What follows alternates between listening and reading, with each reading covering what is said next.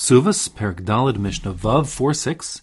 And now the Mishnah goes on to talk about various Tanai Kesuba, that is to say, conditions that are embedded into the Kesuba, the marriage agreement, which exist by force of Tanai Bezdin, the conditions that were set forth and established by the Sanhedrin, and they are binding sort of regardless of what the Kesuba says or doesn't say, or if there's no Kesuba at all.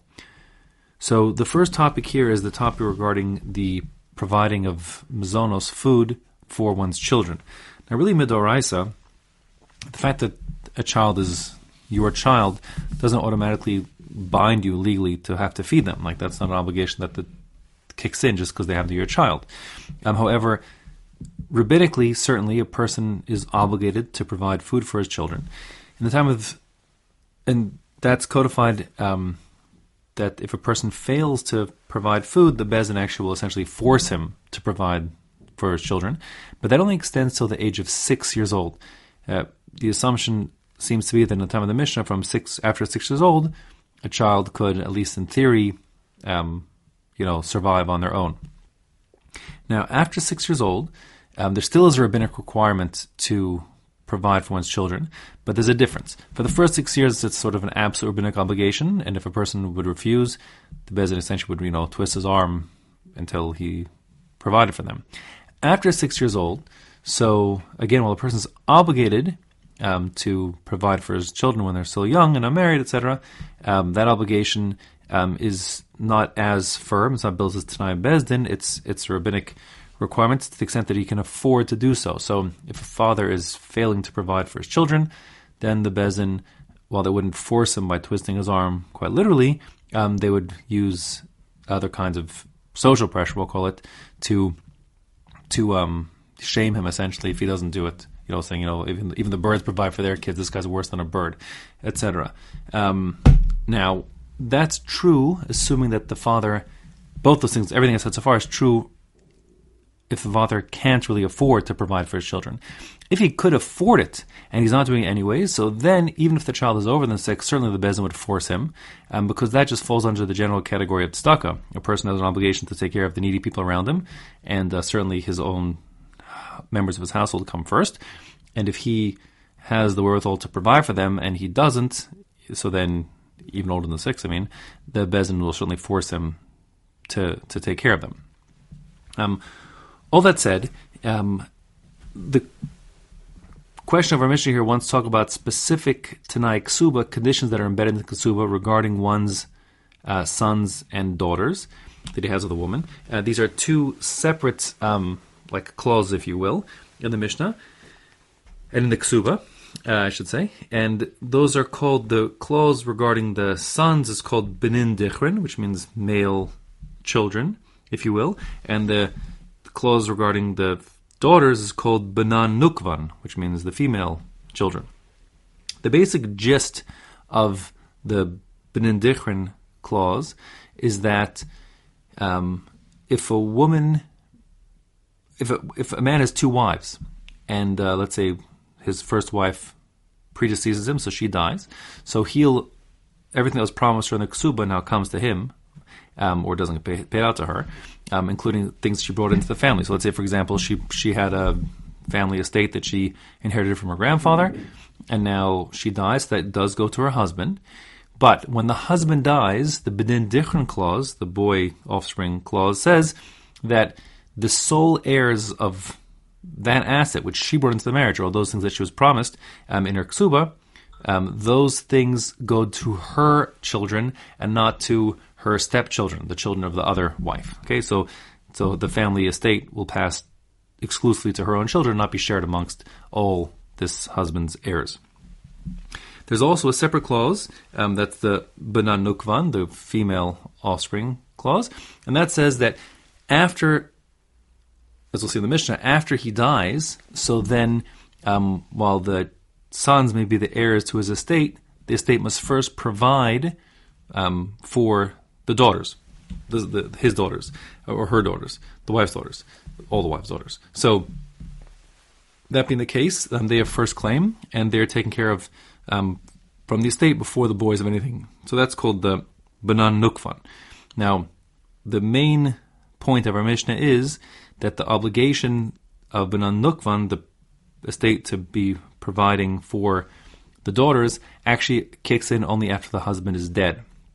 While he's alive, he has the obligations to his children as I described before, which after 6 years old is not so absolute like I described before. So that being the case, the Mishnah says, and this is now we're in Kesubos 4:6, Ha'av eno chai b'mezonos bito. A father isn't strictly obligated to provide for the food for his daughter or his son. They're on equal footing. Again, like I repeated myself now, up to 6-year-old, he actually is required to. They'll force him. After 6, if he can't afford it, then they only will pressure him. If he can't afford it, they actually would still force him to pay for the children. But the obligation, the absolute obligation to provide for the children, daughters included, is not, after 6 years old, is not there. Now, what's the basis to confirm that? Well, so to understand that, the clause that the clause that supports the daughters, the Benan Nukvan clause in the Ksuba, reads, Benan Nukvan, this is Aramaic, so I'll translate piece by piece. Benan Nukvan, the female offspring, de haven lechi minai, that you, the wife, have from me. Yiyun yisvan bebesi, they'll be authorized to be allowed to dwell in my house. U miszanan menichsi, and will be supported from my assets. Ad the nisvan leguvern, until they get married to other men. Now, it's not explicit if this is referring to after he's dead or while he's alive. The other clause regarding the sons, the Benin Dichrin clause, so that is more explicit, referring to something that kicks in after the father's death. It says, Benin Dichrin, as for the male offspring, the Yahavi Lechi Minai, that you have from me. Again, he's writing it to this woman, his wife. Inun Yartun, they will inherit. Yartun, like Yorshin, they inherit. Kesef Ksubasech, the money promised in your Ksuba.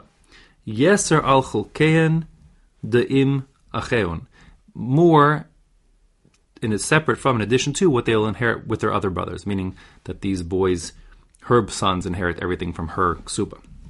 That's explicit. It's a Yerusha. It's a happening that occurs after the father dies. And that being the case, the Mishnah uses an expression of darash, as if it's like it's a drasha from a pasuk. Of course, these are words written in a ksuba, so it's not really a drasha in truth. But the presumption is the same way that the rabbis are writing, and the rabbis know how rabbis write. They know how rabbinic interpretation goes. So an inference can be drawn from the way it was written, the same way they would infer it from other, from a Torah text. And that being the case, and we'll have like a drasha, which essentially will say, because these clothes are put side by side, just as the son's benefits kick in only upon the death of the father, so too the daughter's benefits only kick in upon the death of the father. Now that, says the Mishnah, Ze midrash darash Rabbi Elazar ben Azariah lifnei chacham bekerem b'yavna. This point that the girl's right to demand support only kicks in once the father's dead is based on like a quote unquote a drasha that Rabbi Elazar ben Azariah made. Elazar ben Azariah, you recall, was the young man who had the miracle. His hair went white, his beard went white, and he took over from Rabban Gamliel as the Nasi for a time in the early days of the new Sanhedrin, which convened in Yavne, outside of Yerushalayim, right after the Chorban Beis HaMikdash. So he's the one who's making this drasha, and he made the drasha before the Chachamim Bakerem B'Yavne, in literally the vineyard in Yavne.